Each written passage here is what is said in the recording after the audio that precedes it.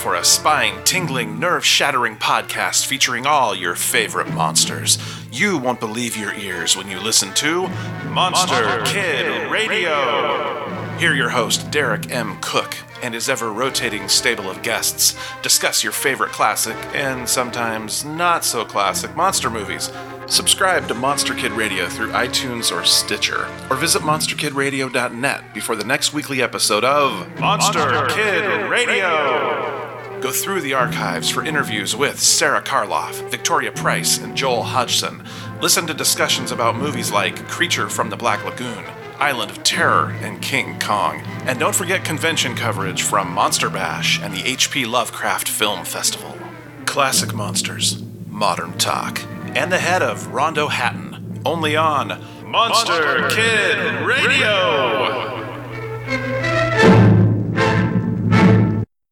Well, hello, and a podcast, but a podcast with a different distinction.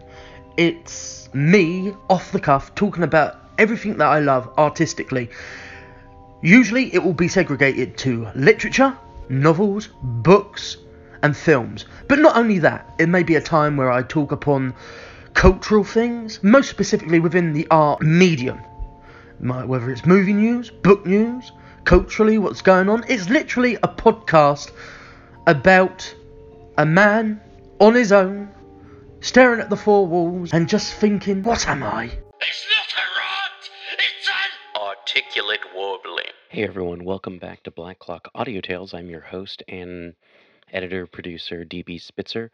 Today we're going to be talking about Beowulf or Anglo-Saxon sonnets or something dealing with Old English. So stay tuned or check the show notes and find out specifically what we're going to be talking about.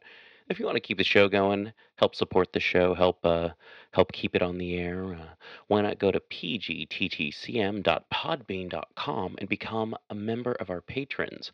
Also, look out for upcoming projects. We always have something going on. Become a member of one of our cults, the T-shirt cult, the sticker cult, I don't know, hey, also, you could support us by going to paypal.me/pgttcm, or just telling people about us or supporting us and being our friends on social media. Instagram, Black Clock Audio Tales, People's Guide to the Cthulhu Mythos, Black Clock Audio Tales on Facebook. I'm on Twitter, but I don't do much with it. Occasionally I do stuff, but hey, that's about it. So here we go with some Anglo-Saxon, Old English, talkity stuff. Sonnets 48 to 56. 48. Alfred was sent by his father to Rome when he was 4 years old.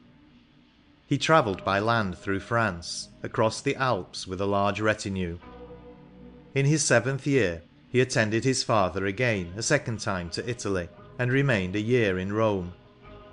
He is said by some chroniclers to have had delicate health, and to have been sent into Ireland when a child, and placed there under the care of a religious lady called Modwenna. Alfred the Great. 1. The Child. True, he was but a child, but a child's heart is a strange mystery, clear but fathomless, knowing but little of itself, we less. Bright things it holds, but then it hath no art to bring them forth into the world's great mart.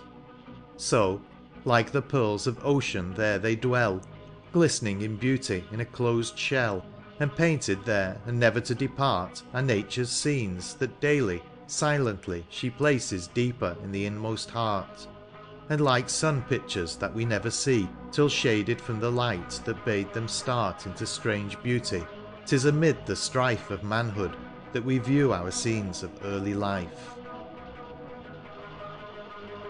49. He, Alfred, was loved by his father and mother, and even by all the people, above all his brothers. As he advanced through the years of infancy and youth, his form appeared more comely than that of his brothers.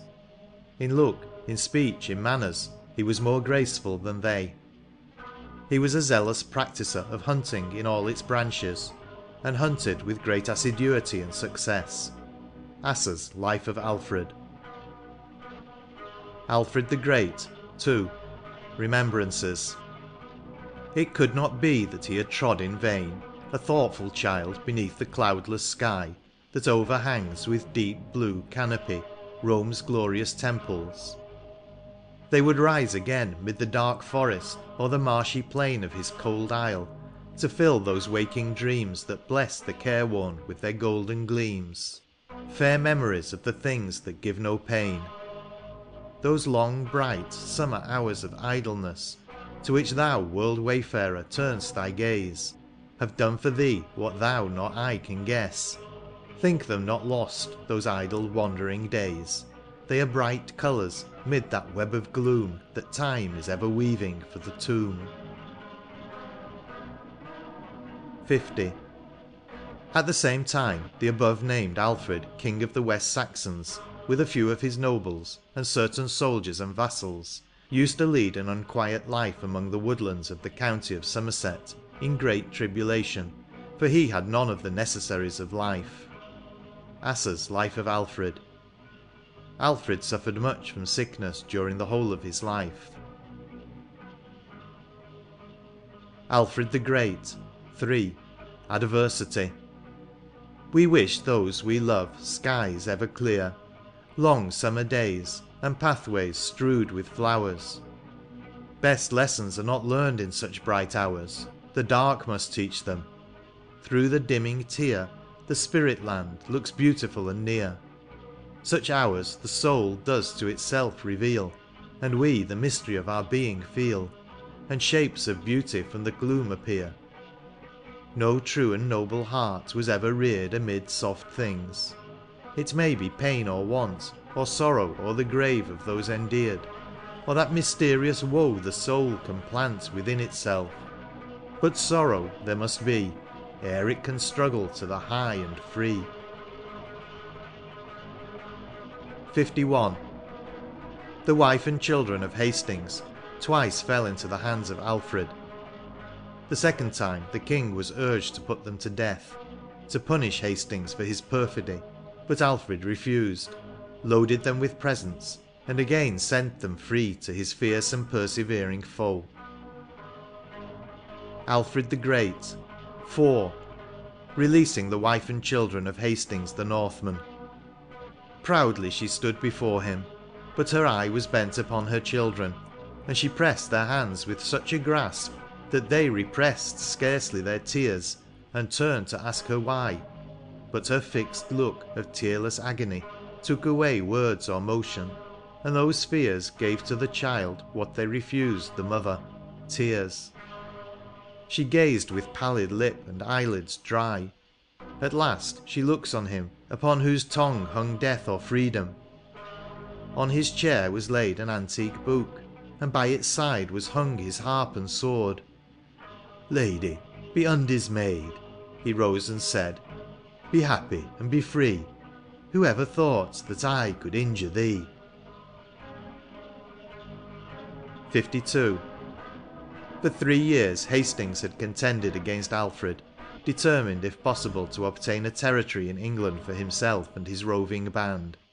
But the ability of the Saxon king at last compelled him to withdraw. Some of his followers settled in East Anglia, some in Northumbria, and others escaping to their vessels crossed the ocean and sailed up the Seine. Hastings obtained a small territory from the French king. The Saxon Chronicle says, "Thanks be to God, the army, the Danes, had not utterly broken down the English nation, but it had suffered much, and also from a mortality both amongst men and cattle." Alfred the Great. 5. Romney Marsh, Kent. The fisher's boat rocks idly on the sea, the sheep are resting on the grassy hill, where village children wander at their will, blithe as the singing birds, almost as free. And are these all the thoughtful man can see, where once intrepid Alfred and his band drove the fierce Northmen from the Kentish strand? Fair is the scene, yet other things there be than meet the eye, and with this seeming good how much of evil mingles, who may say? Rightly we shudder at those days of blood, but ignorance and crime still bar the way, and avarice hugs his bags of golden dust, and long repose brings idlesse and false trust. 53. Denewulf, or Denulf, the peasant who sheltered Alfred in his cottage when he was a fugitive amid the marshes of Athelney, was afterwards munificently rewarded by the king, who, observing that Denulf was a man of talent, persuaded him to apply to letters.